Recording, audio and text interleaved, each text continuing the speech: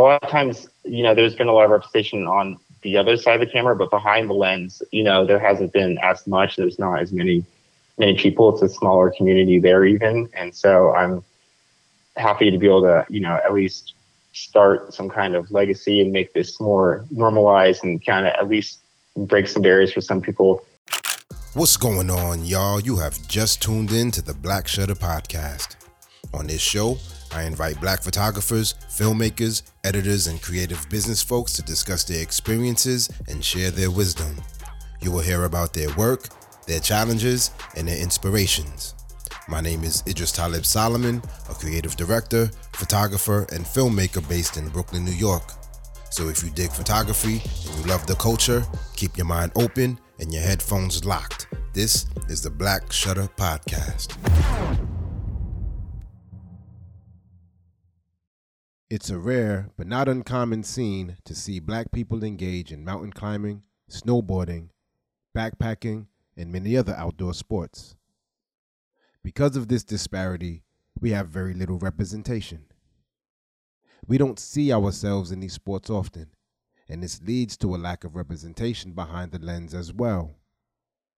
Our guest today wants to shift the narrative to make the outdoor world more inclusive of Black athletes and photographers. His work is focused on commercial and editorial content for the outdoor industry. He is an avid cyclist, climber, backpacker, and snowboarder who combines his passions with his creativity to craft authentic stories in the mountains. His client list includes Patagonia, Nike, National Geographic, and Outside Magazine. Evan Green, welcome to the Black Shutter Podcast. How you feeling out there, bro? Good. Thanks for having me on the show. Just listened to a couple episodes, and it's really awesome getting to be introduced to different photographers and different walks of life. So I'm excited to kind of share my perspective today. Yeah, absolutely, man. And thank you for agreeing to be on and, like you said, share your perspective. I think, you have a very interesting perspective just because of the nature of the work that you do. For those who may not be familiar with you, tell us, what kind of photography do you do? What's your specialty? Yeah, my niche in photography is the outdoor industry. So I do a lot of mountain biking, kind of bike photography, climbing, camping, skiing, snowboarding. So that's kind of the realm I'm in, and working with the different brands that are in the outdoor industry is what I mainly do.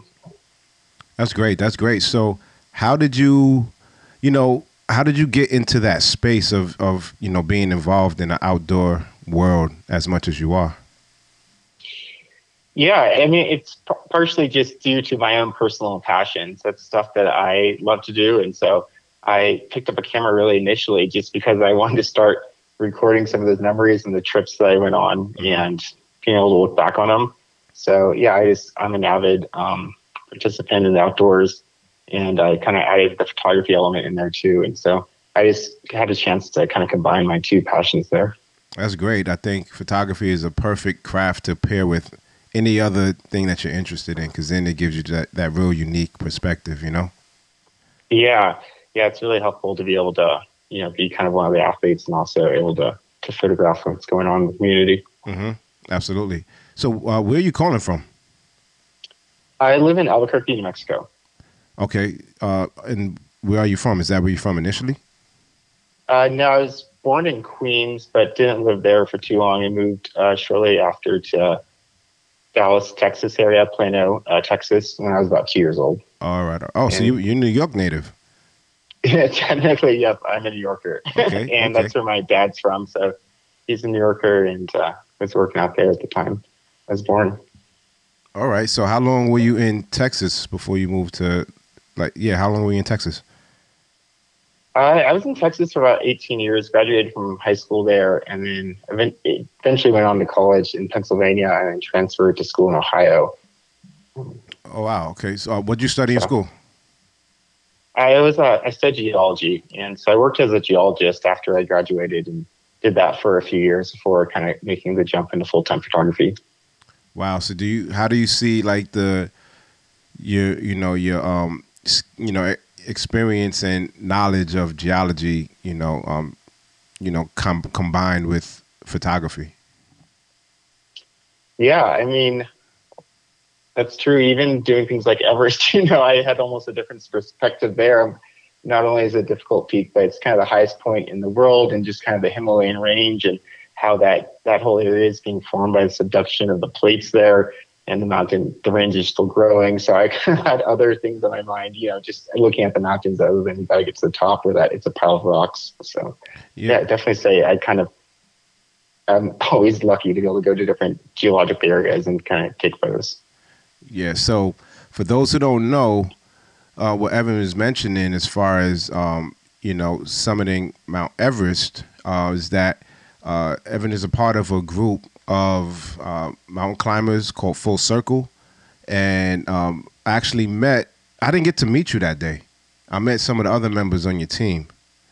Right. Yeah, I think we're just barely didn't cross paths that day. I know. I know. So I was called in to do a photo shoot for Andscape alongside Kareem Black, who's on an earlier episode. And Kareem was upstairs doing portraits of this team of like this. I think you're the first team of all black, climbers to summit Mount Everest. Is that correct? Yep. Yes. So this team, first all black team, Kareem is upstairs photographing the portraits of these amazing athletes, and I was on a different floor photographing some of the essential equipment that the team needed while they were on, this expedition. So I met Kareem that day, and then we became friends. Got him on the podcast, and when I was doing research on the different members of Full Circle, I saw that Evan was or is a professional photographer as well, and I was like, oh, I got to get his story because not only is it not only is it an amazing, accomplishment to make it to the top of this mountain, but also documenting that experience along the way, I feel like is a very, very interesting story. So I had to get Evan on here. So that's what he was referring to when he mentioned Mount Everest. So I would love for you to describe like the balance of being really proficient in the outdoor world and being proficient in photography. Like, how do you juggle the two? Yeah. It's definitely something where the more skilled you are in both of those, the more it's going to help you out. Especially a lot of times, a lot of other photographers are in a studio setting or something like that, where things are moving a lot more slowly and you have a lot more control over everything that's going on. So I've kind of learned how to have to roll with the punches a lot more and just be really flexible to get the photos that I'm looking for.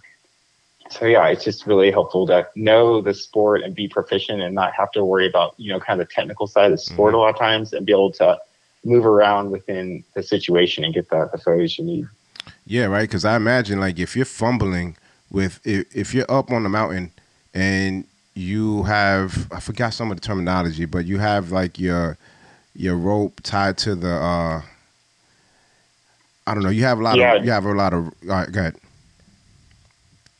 Yeah, normally you're just on the fixed line with a carabiner and tether to hold you onto the mountain. Mm-hmm. So yeah. So if you have like this, line hooked into a carabiner, and then you have like your camera with its straps, and you're trying to get a shot, but you're also trying to stay safe. You can't be fumbling with a wire or fumbling with like buttons. You have to kind of know where everything is and how they function, like really, really quickly, right?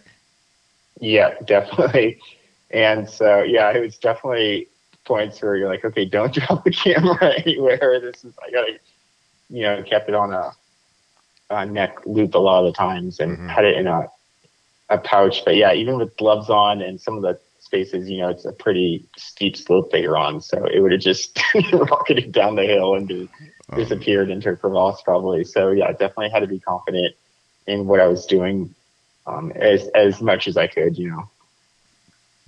Describe the transition of like studying geology, right, and then picking up a camera.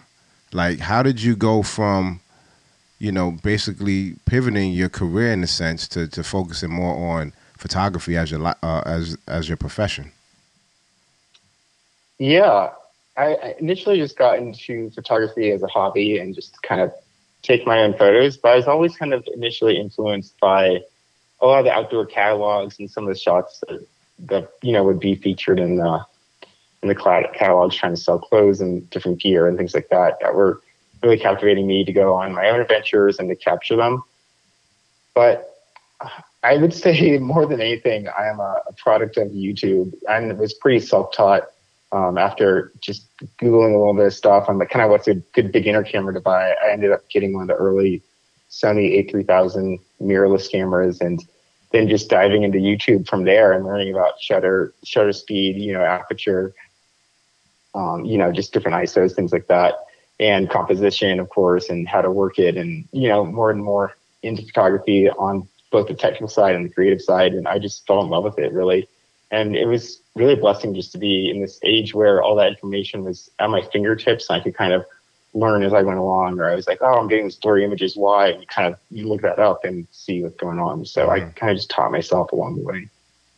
So something that I noticed is there are some people who pick up a camera for the first time and automatically start to claim that they're professional. Then other people who are really good and really talented and are making money as photographers but still don't feel like they're professional, right? And some people just don't even know when to sort of like claim it or take ownership that they're really good and proficient in photography. As a self-taught photographer, when did you know that you were good or that you were good enough to go out and make this a career? Yeah, I didn't really know where I'd go at the time, but it was also just kind of one of those hard work, luck is just hard work and opportunity meeting, where I ended up leaving my job to move down here to New Mexico with my wife as she started residency as a physician. And I left my job in Denver at the time to move down here. So I was looking for a new job and kind of started to do photography on the side. And then also just the Black Lives Matter movement. But yeah, just kind of that all kind of happening all at the same time in that summer, along with COVID, was a really crazy point in my life. But I started to just be the person where a lot of people looked around and saw that there wasn't a whole lot of diversity in the outdoor industry and that this was a problem. And, they wanted to hire diverse creators, diverse talent, things like that. And I was kind of there and the opportunity presented itself. So I kind of got a lot of work off the get-go from that, and then was able to prove myself, I feel like, and kind of maintain those contacts and do good work. And people saw, what my skill level was, and I was able to continue working with a lot of these brands and building relationships in the industry. So I think that's kind of how I transitioned into that professional realm, in my opinion. Nice. I see that you've worked with brands like Patagonia, Nike, National Geographic. These are some of the heavy hitters in the sports and outdoor world, right? Like, yeah, and capitalizing or really taking advantage of the opportunity presented to you, following the Black Lives Matter movement, and folks looking for more people of color. What did it mean to you as a black man in these spaces where numbers are really, really low? What did it mean for you to be like on these assignments, making the work that you were making for them? Yeah, I mean, to me, representation was one of the issues of the industry, and to fix it, I think we needed to have more diversity, and I think a lot of people realized that. And so I was proud, I was happy to be doing that work and creating those images that I felt like would more represent the whole community in the outdoor industry. So I was really proud of what I was doing, kind of like, it's like, oh, well, this is a gap, let's fill that in, and so that's kind of the approach I took. Yeah, I'm from New York, I'm from Brooklyn, and I took a very similar approach, but from a much more safer vantage point. So I wanted to fill the gaps in the community that I knew, right? In telling stories that were underrepresented, undercovered. So I understand that completely. And I think it's it's amazing to be in the spaces that you're in where it doesn't feel like there's. I think the numbers are growing, right? Where Yeah. of black folks who are out rock climbing and mountain climbing, and just in the outdoor sports world, the numbers are growing. But you chose to go into something that can be like typically dangerous, right? Hmm. So yeah, like how does it feel to know like you are one of the few sort of like spearheading, this movement? Yeah, I haven't thought about it too much. It's just kind of day to day what's going on. But I mean, it's an honor to work on some of the projects that I've been invited to help collaborate in. And, I'm proud of my images and kind of, working with a variety of people really is what I'm in it for. And just a lot of times, there's been a lot of representation on the other side of the camera, but behind the lens, there hasn't been as much. There's not as many people. It's a smaller community there even. And so I'm happy to be able to, at least start some kind of legacy and make this more normalized and kind of at least break some barriers for some people like some others have before me. I don't know if you've had Stan Evans on the show. He's a great photographer that's been shooting snowboarding in the backcountry, for the past 20, 30 years out there. And it was great to connect with people like him and getting into the sport. Even like I was growing up, it's actually cool to follow you on Instagram with your son skateboarding and everything, because that was my number one sport when I was a kid, and all I cared Oh, about more than nice. anything was skateboarding up and down in my driveway. And what got me into that was Salema Masakela on X Games, like hosting and seeing him out there with everyone in the action sports world, was something I was like, okay, I kind of belong here too. And like, this is something I want to do that I love it. I don't know why yet, but it's what makes me happy. I mean, that's great, man. And yeah, it's funny. I just came back from documenting my son skating all day. He had today off, so when he's off, we go out, take him to skate parks, and document him. And so it's cool to watch him develop his love and passion for this sport. And just by his interest in it, I become more interested in it, and I'm helping him with research, and I'm helping to introduce him to some of the black skaters that are out there. I Hmm. mean, I want him to see everything, right? But I want him to also see that there are skaters that look like him who are really, really talented as well and are winning awards and are professionals and all of those things. But he can study who he wants, right? But I want him to know like this, Hmm. that we're out there as well. Because these are sports that, for me growing up in New York, I always wanted to skate, but I never saw anybody who looked like me in my neighborhood skating, and I felt like I would get beat up because it was like Yeah. the '80s, and that was just something that nobody was skating. That was something that like white Hmm. kids in the suburbs did. But now it's great to see, like in 2022, there's a whole community, diverse community, but there's a whole black community of skaters out there, and it's just great to see. And it's also great to see like things are expanding into other areas where um, black folks weren't necessarily getting involved in. Hmm. Yeah, exactly. So you are a member of Full Circle, right? Can you tell us a Yes. little bit about this group and how you became a member? Yeah. Full Circle is the first all black expedition to Summit Everest. We had an expedition just this past spring of 2022. And yeah, it was an amazing group. Phil Henderson was the leader of the group, and he lives in Cortez, Colorado. And he's been a pretty prolific figure in the outdoor industry for several, decades now, really. Mm. And so he really put the team together. And part of it was he kind of picked a lot of people that he had actually met before in person, um, that he wanted to, take on this trip, and thought that they'd be capable of climbing Everest and being a contributing player to the team. So So, yeah, Phil contacted me about a year out from the expedition to get on board. so the expedition was, I think, what, this past May, was it? Yeah, yes, All exactly. right, so the expedition was this past May 2022. So back around let's say May 2021, you get a call or email about joining this group of climbers. Yeah. So I initially kind of joined in just to help with some social media stuff, and it just evolved from there. so what was your role supposed to be? To like to as a photographer to contribute to the social media?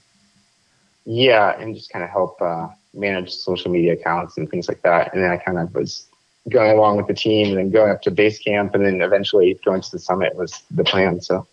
Oh wow. So Phil Henderson, he basically assembled this group like the Avengers, different black, outdoor folks from different parts of the country, right? Like, how does that work? How do you assemble a team from from different states and different cities around the country to then collaborate on this taxing experience? Yeah, there was definitely a lot of Zoom calls, especially during the pandemic, where we couldn't travel and meet up as much as I think we wanted to. So a lot of Zoom calls just for logistics and planning and seeing where everyone's at. And Phil had been on Everest before and to Nepal several times. So that was really great to have his expertise and his leadership on what we need to get done, when, and how to go about that, essentially. And then we could divvy up tasks from there to make sure everything was running smoothly. And then just raising money and kind of crowdfunding was a big part of the expedition as well, and getting sponsors on board and everything like that. So. Yeah, I can imagine, right? How many athletes were there in total? We had Abby, who's from Florida, and she owns one of the climbing gyms down there. It's one of the few Black-owned climbing gyms in the U.S., and so she's a rock star. We have Fred, who is a North Face athlete and just kind of all-around climber. He was also a college football player and just all-around good guy. Manoa, I think he's located in Bozeman, and he's also a fellow North Face athlete with Fred. So they're really proficient in the mountains, and they're great to have on the team. Then we had Eddie. He's located in Denver, and he's a school teacher and just amazing climber, especially, alpine climbing and trad climbing was really his strength and skill set. And he also had a great leadership mentality for just kind of getting stuff done behind the scenes. Rosemary was, she lives in, I believe, California right now, but such a ball of energy and burst of life for the team too. She's really outgoing and also a Knowles instructor. So she had been teaching, outdoor courses for years, and she has a great skill set in the mountains. So it was really awesome to have her on the team. Then we had KG, who is from Kenya, and he's also an outdoor Knowles guide and instructor. So he's, been guiding on Mount Kenya, Mount Kilimanjaro. He's used to these big mountains and just, medical dealings on the mountains and team energy and logistics. So again, just another great person to have on your team. And then we have Thomas, who's going for the 7 summits. I think he's on number 6 right now. Wow. As the 7 tallest points in the world. So it's really great to have him on the team. He's based in Colorado as well, I believe. But yeah. So that sounds like. And then there's also Dom. Yeah, Dom was he's from New York as well, and was a college professor, and kind of got more and more into the climbing world, and actually spent several months in Nepal prior to the expedition, and was just amazing. Just great character. Wow. So to assemble this team, it sounds like a few you have very different skill sets and sources of information to kind of balance each other out. From your education in geology to be able to look at different parts of the mountain and the weather, right? And then somebody else who's a who teaches people how to climb, right? And then somebody else who's a big ball of energy. And sometimes, aside from their technical, physical skills, just the emotional balance of having this person there to kind of keep the energy going if the group's energy like dies down, right? Seems like there's like a really good mixture of people that come together to make this collaborative effort happen. Yeah, yeah. And we actually had Adina on the team as well, who was she was just in base camp, but helping with a lot of the communications and technical stuff. She works offshore on boats. So again, another one of those like critical team things where we had just a hint of, internet service a few times a day there. So it was really good to work with her on charging stuff and just being able to communicate with the outside world and all that sort of thing. So like, yeah, you were saying it was really the whole team collaboration that really allowed this expedition to be successful, in my opinion. Just everyone's skill sets coming together to get it done. So were you also known as the photographer of Yes, yeah. the group? Yep, I took a majority of the photos. There was another person local to Nepal, Amrit, who was also taking some photos. So between the two of us, we took almost all the stills on the trip, minus some iPhone photos. Everyone, of course, was snapping, but we took a lot of the full digital files and things like that with cameras. Wow. So how do you prepare your gear? Like you're going into like some crazy terrain. You're going into some really intense temperatures, Hmm. right? How do you store your gear, or do you have like any housing for when you do take the camera out to make images? Like, what's your process of preparing your photography equipment for an experience like this? Yeah. For the most part, that was another great part of just kind of being involved in the outdoor industry. I was able to talk to a few of the other kind of Nat Geo photographers and people that had done other work for maybe the North Face or something at these high elevations and see what was working for them. And also in Nepal, I noticed some of the Sherpa, like Pemba and Nawang, there was one similar theme here, and it's that a lot of people were shooting on just the Sony mirrorless cameras, which is also what I had already been shooting on. So that was pretty reassuring, I guess, that they would at least survive up there and Hmm. be pretty good to go for the most part. The biggest issues I ran into was kind of like lenses fogging. If you were around base camp or advanced base camp, if you went into like a tent or something and then came back out, just the moisture differences and Yeah. temperature differences would just fog up your whole system. You have to let it sit in one temperature for about an hour until let it kind of equalize back out. So you could be like put out of commission if that happens. And then pushing up to the summit, the batteries definitely, can only take so much with the cold temperatures. So Mm. those died really quickly. But being kind of a ski photographer and being on the mountains before, I've had that happen. So I just kind of kept them in my gloves and in my warm jacket. And then if I needed to take a shot, I'd have to pull the battery out and put in the camera. And it would be warm enough to shoot for about 10 to 15 minutes. Wow. See, thank you, because that's like a trick that I didn't know people do, right? And Yeah.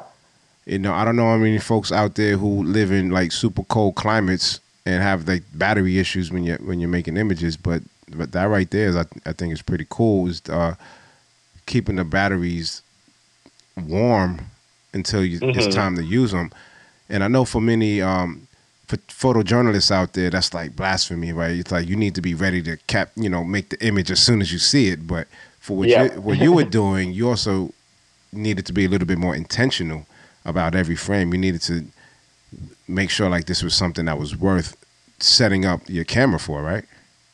Yeah, and especially with it being a two month expedition, I kind of learned that it was going to be a marathon. You can't be kind of quite snapping nonstop all day long. It's just going to be too much stuff to sort through, and not all of it's going to be really relevant at the end of the day. So yeah, I did have to kind of discern what was important, what to shoot, and also was it even feasible to kind of get over to that Wow. area or whatever it was going on. You said this was a two Um, month. yep, it was I think 7 weeks total technically, but yeah, almost 2 months out of the country. Okay, okay, out the country, right? So how Yeah, long yeah. was the actual summit up to the mountain? Leaving from base camp to the summit and back down was just about a week of that. And how were you able to keep your uh, keep your stuff charged? Were you able to?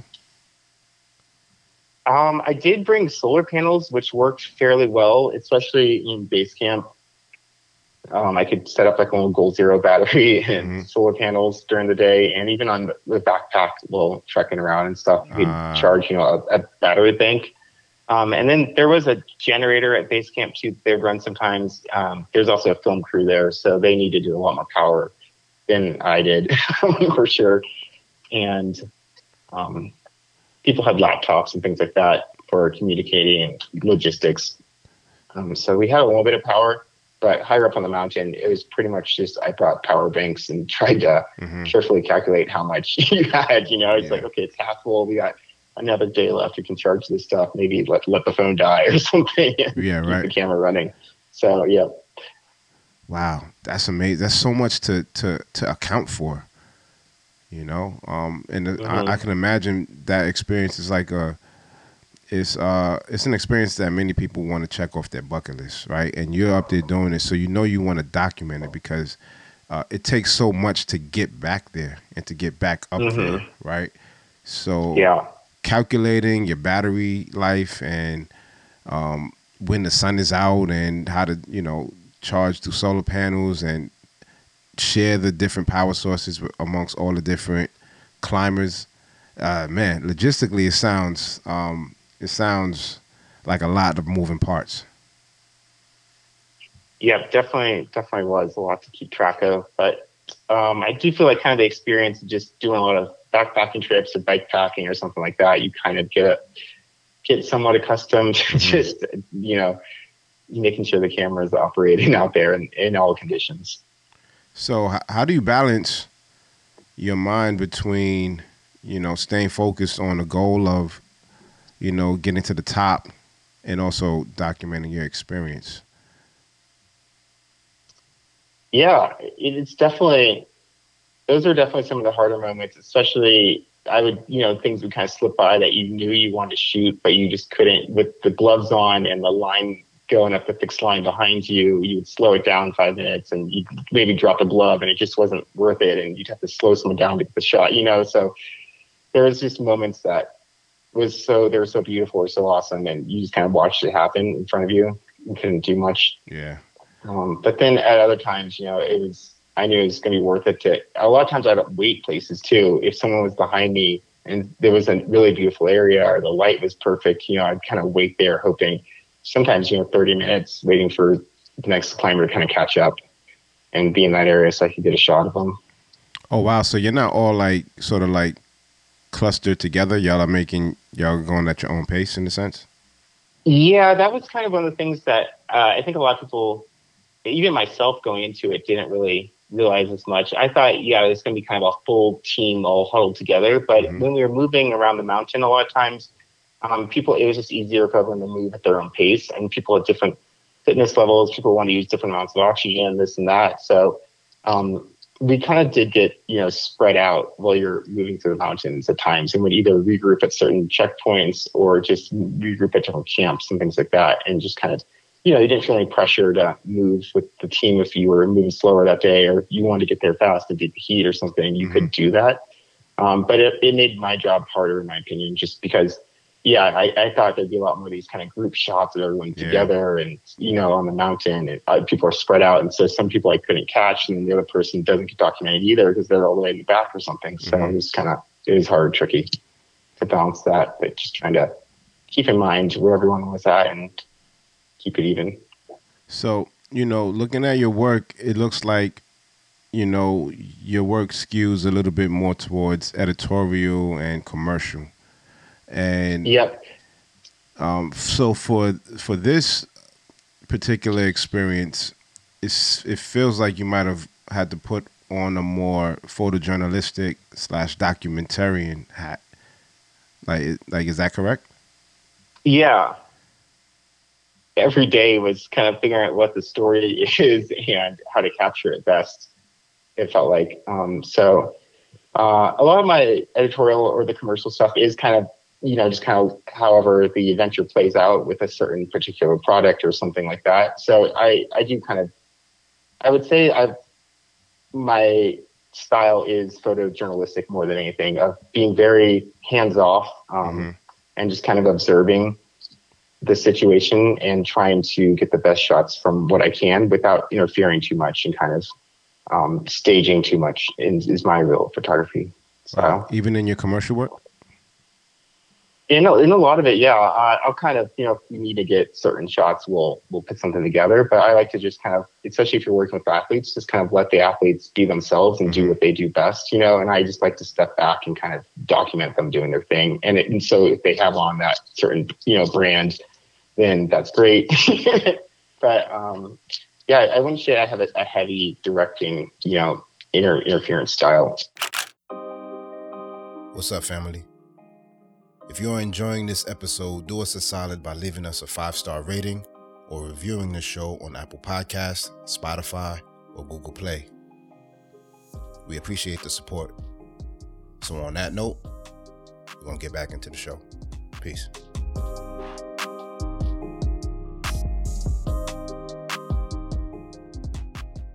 With your editorial portrait, action sports, outdoor, lifestyle, style of photography, like how did you arrive at this recipe for your style?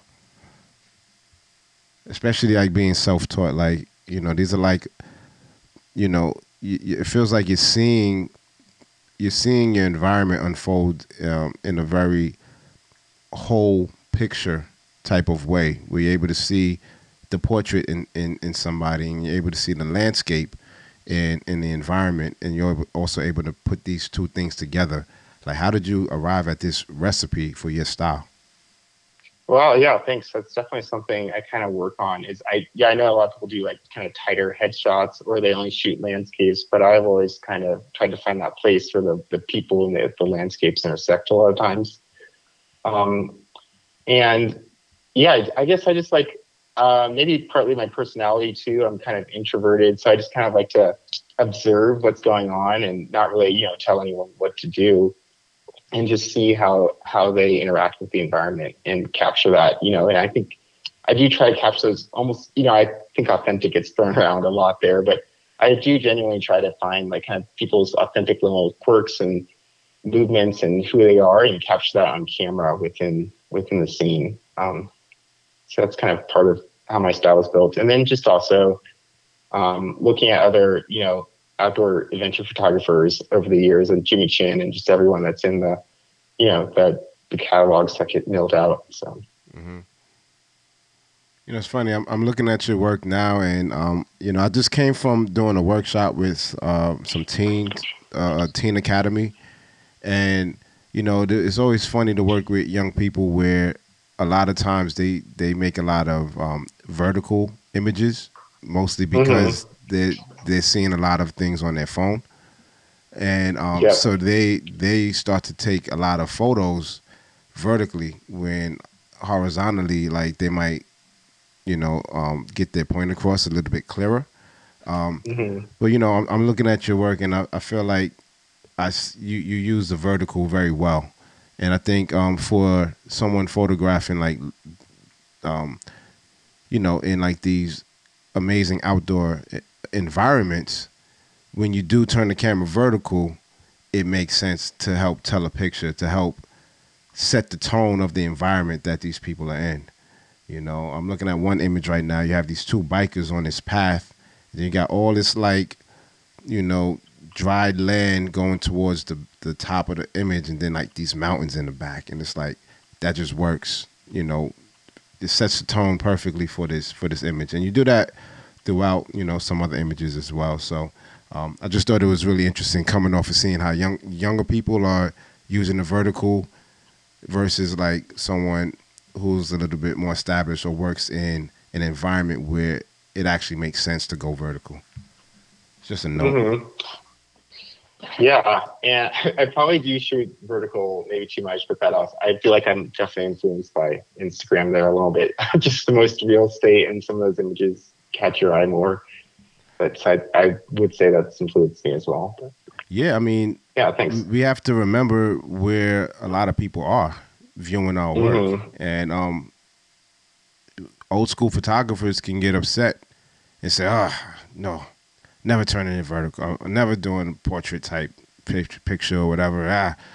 But you know, people are looking at images on phones, and people are making images specifically for mobile. You know, it's not a bad thing. It's just the way that the industry is evolving and progressing. Hmm. Yeah, definitely. So I see that you are like a cinematographer or slash director as well. Uh, I've been on assignments in the past where I was trying to do both video and stills on the same project, like the same day, Hmm. and that gets really challenging really quick. You know, sometimes deciding, is this something that I need to get um, like video footage of, or is it stronger to get this as a still? And I was told that Hmm. when you're trying to do both video and stills on the same assignment, they both suffer. What is your Hmm. experience doing video and stills for a project? Yeah, it's not my favorite thing because yeah, you're right. You end up kind of just putting 50% into both of them. And if there's a reason or a limited budget or something that you need to do that, it's fine. But yeah, I really like to work with someone else that can be you can both be grabbing stuff at the same time and not forgetting. And for me, I tend to prioritize the video stuff if I'm shooting video. It just because I feel like I can grab photos more quickly and easily. But then it's almost comes to bite me because I realize half the day's gone on. I'm taking two photos. I should Yeah, probably catch up and that kind of thing. So now you're just midday trying to grab something in the photo department, and it's hard. Definitely test your skills and your efficiency as a creator, I would say, trying to do both photo and video on the same assignment. yeah, I would definitely say they suffer and don't.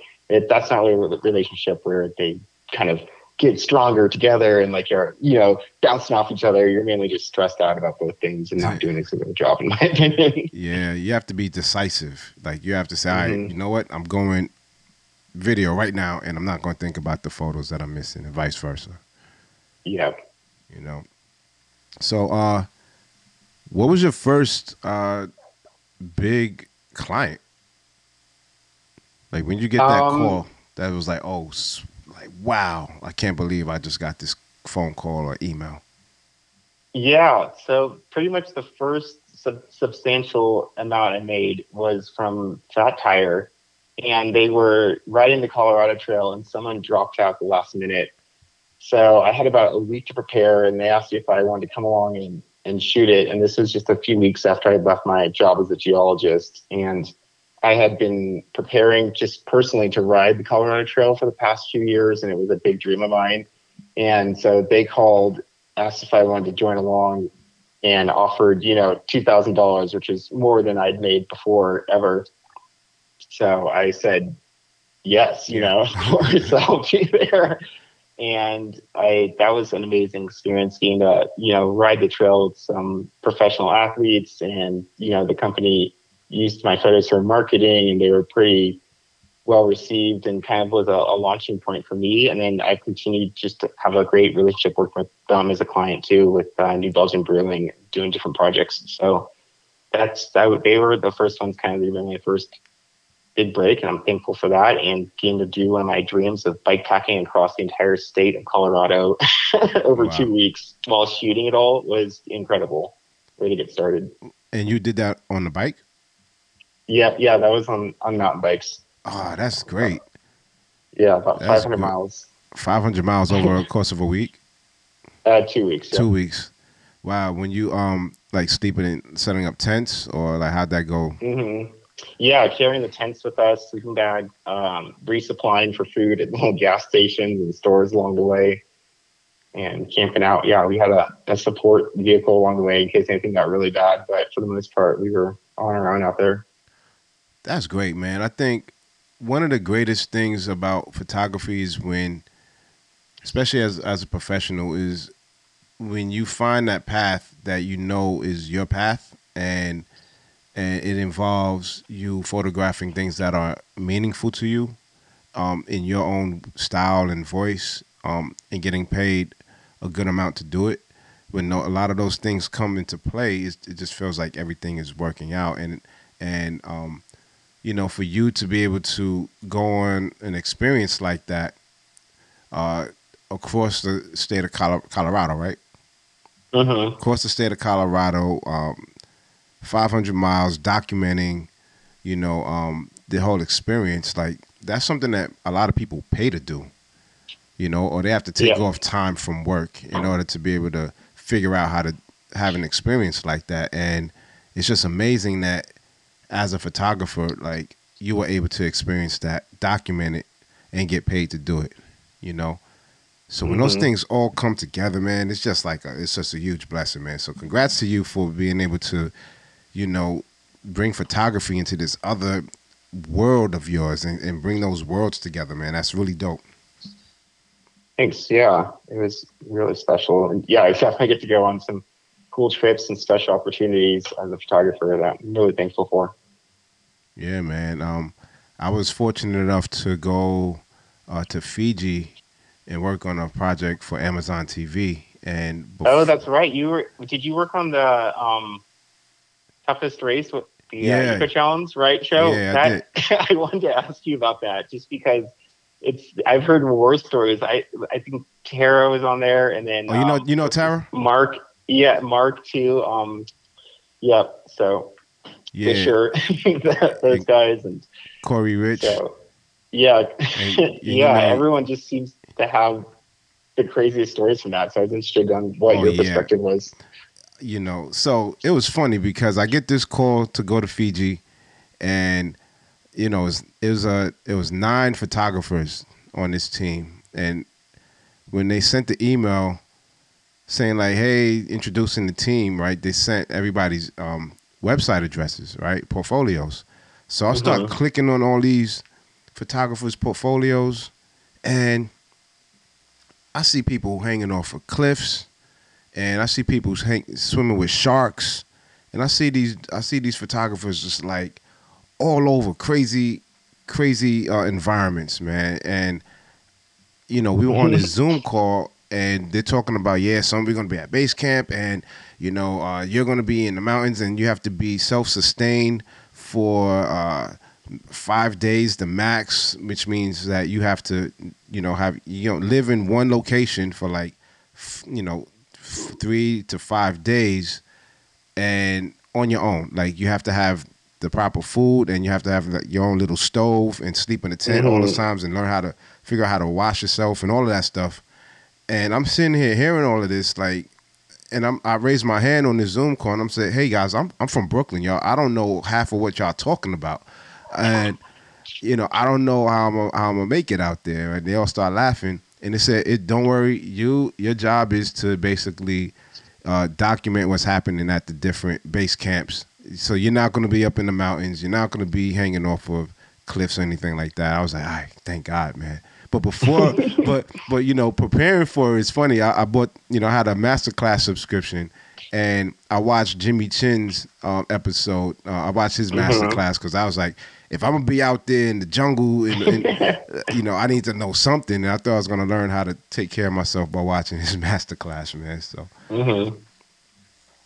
but yeah, Nice. it was cool though because everybody had their own specialty, and my specialty just happened to have my feet on the ground, which was great. Yeah. Nice. Yeah. Looks like quite the event out there. Got beautiful. Oh yeah, it was one of the dopest experiences of my career so far, 100%. Nice. So, how do you continue to get work? Especially like in this industry, like I imagine marketing like might be a little bit different for you than for other photographers. Yeah, I do think it's a little bit different in the outdoor industry when you kind of look at other commercial photographers or editorial work. It's just a lot smaller, in my opinion. And kind of everyone knows each other, but that's also kind of one of the strengths that I found. And a lot of it is just kind of word of mouth. And when you do a good job, or someone sees that you're shooting for this company, then they're like, "Oh, well, we'd love that too," or something. So, um, yeah, I'd say a lot of it's just word of mouth and being, how being on productions, it's if you're working hard and doing your job and like cooperating with everyone. Everyone appreciates that. And like, the whole creative project is a lot better, and you can move on from there, and people want you to come back. Yeah. So I found that's, one of the biggest keys. And, honestly, I do feel like social media is really helpful for me. There's a lot of creative directors and people in marketing at different brands that I, see are following me. So I try to be intentional with what I post a lot of times, and just to show them what I'm doing and kind of what kind of work I do. If they're interested, then they send me an email or try to connect with me a lot of times. So So I do think that's real. I know some folks who just post images on their social and they get responses. And people say, hey, I love that work you did with X, Y, and Z brand. I would love for you to do that for us. And then there's some who are actively setting up meetings and making phone calls and looking up names in the directories and things like that. And some are like printing out portfolios and going to reviews to speak with editors and creative directors face to face. Like, where do you fall in this gradient of marketing? Yeah, I mean, to be honest, luckily I have been fortunate enough to be kind of busy enough that I don't have to spend a lot of time pounding down the doors and, looking for new opportunities at this current moment. But even working as a geologist, I worked in consulting. So that industry had a lot of ups and downs, and it was honestly very similar, where you would do a lot of proposals and kind of look for new clients and send out a lot of stuff, and then you reel in a project, you work on that project, complete it. You're out in the field a lot of the times collecting samples, which is pretty much like taking photos, and then you're back compiling all this data, which is kind of like just coming back and editing everything. And so just being professional through that process was good. But then there was a lot of ups and downs, where there'd be a month where there not much going on, and how to, either learn new skills during that time or start, looking at new marketing techniques and seeing, what's the latest trend in the industry during that time.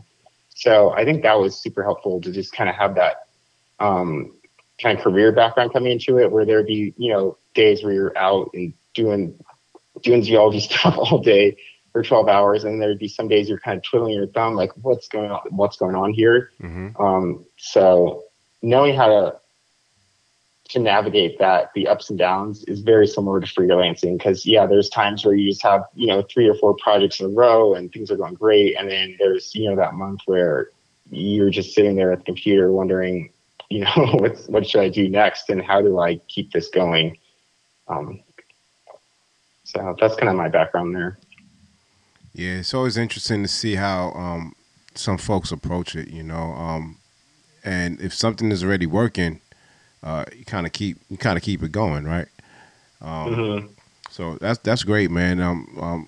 Congrats on staying busy as a freelancer. That's an accomplishment, and it means that you're doing work that's resonating. That's resonating. Yeah, it's nice. And I mean, sometimes I feel like it's almost like I don't even want to stand out, but I just want to fit in with all the other professional work. Like, that's to me almost the biggest honor of just like being at that level. And it's almost like if it doesn't almost stick out too much too, then it's like that's a good thing too, where you're just on the same par with everyone else. So wait, you said you don't want your work to stick out? Well, I mean, at a certain point I do, but almost in the commercial world, I would say I almost don't. Or I wanted to be cohesive with the other top photographers, so it it can stick out in a good way and a bad way. Like, oh, like, who's this amateur, or this shot stunning? But I guess I find a certain value and respect of just kind of that meeting the bar. It's a high bar sometimes, and just being in the league with some of the other great photographers that I've looked up to is something I don't take for granted, I would say. Do you consider yourself an amateur? No, I don't think I do. Oh, okay. I thought I heard you say like, somebody referencing your photo, like, hey, who's this amateur, or with this stunning shot? Oh no, I was just saying that I guess you could be if you're looking. Let's say you're flipping through a catalog and one of the images stands out as being amateur. That's Ah, one way okay. your shot could Okay. stand out, or Got it it. could stand out as being stunning. But then there's also, let's say there's 50 photos in the catalog, and mine's just one that you look at and you're like, this Okay. is what's in the catalog, I and you're got it. like, yeah, that's to me, that's an honor too. I know I most got people it. don't really look at it that way, but to me, I kind of just, if I was in a Nat Geo, like actually one of the full circle photos is in Nat Geo, this next issue coming up. So Oh, I just nice. hope that photo is, like on par with, everything else in there, and it's not like, oh, what's this grainy old photo in here or something, but, just being on par with all the other best adventure, photographers that they have with them Man, is, to me, the honor. I just watched this presentation that woman from Nat Geo, Whitney Johnson, she put on. She was part of this teen academy that I work with, and she did this presentation of what Nat Geo was doing in like the media space, and it was Mm-hmm. just mind blowing. And like Nat Geo continues to be one of like this, just visually just pushing the boundaries, man. So if your photo was selected out of like a handful of photos you submitted, and they're running it, is good. Like it's gonna it is good because they are not at a loss for beautiful imagery. You know what I mean? Mm-hmm. And I think I don't know if you've ever experienced this, but I know a lot of my colleagues experience it. Sometimes feeling like our work is not good enough, and sometimes we might only be getting a call because the editor feels sorry, or only because I'm black I'm getting this call, or they only ran these images because of whatever. We start making up these stories about why our Mm-hmm. work is being selected, and not owning the fact that it's being selected because we're good, because this photo is worthy of being published. Like, do you ever have moments where you are like doubting yourself and your talent and your ability? um I don't really think, not too much. I mean, definitely coming up, I do think I have more to learn. I think that that's a healthy mindset, that you're always open minded and willing to learn new things. But also, I think you can, as a photographer, you can break down images, look at other people's images and your own, and I think I can see um, the skill level of certain photographers, and I Hmm. can see that in my own work. And so I think I'm pretty self confident in where I'm at, and of course, I'm looking to continue to grow and stuff. But I also do know that I have the skills and I have the ability to do it. That's great. And you mentioned something about keeping a beginner's mind, in a sense, like always learning, always be open to learning and Hmm. growing. You know, Yeah. yeah, I agree with that. I feel like I will learn forever. Hmm. I will never feel like I'm above taking classes and learning something new, or signing up for new workshops or programs or whatever.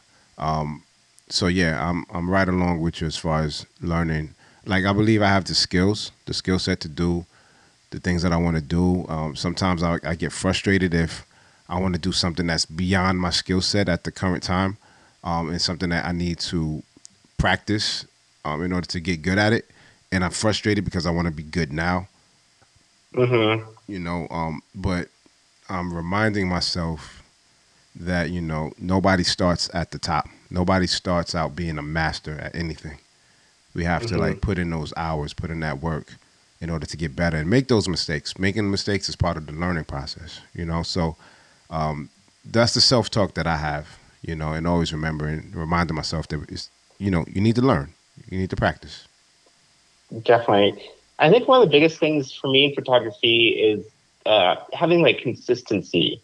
And I also feel like I started getting hired more and more when people saw like what you could do in one day kind of consistently versus especially with Instagram, you're seeing kind of single and one-off images. But when people know like you can show up and make a consistent, catalog of images, um, that's really kind of, in my opinion, what separates to like the pro from the amateur. It, like, sure, you might be able to get one or two good shots, but can you just consistently be able to work this situation, understand what's going on, and have that?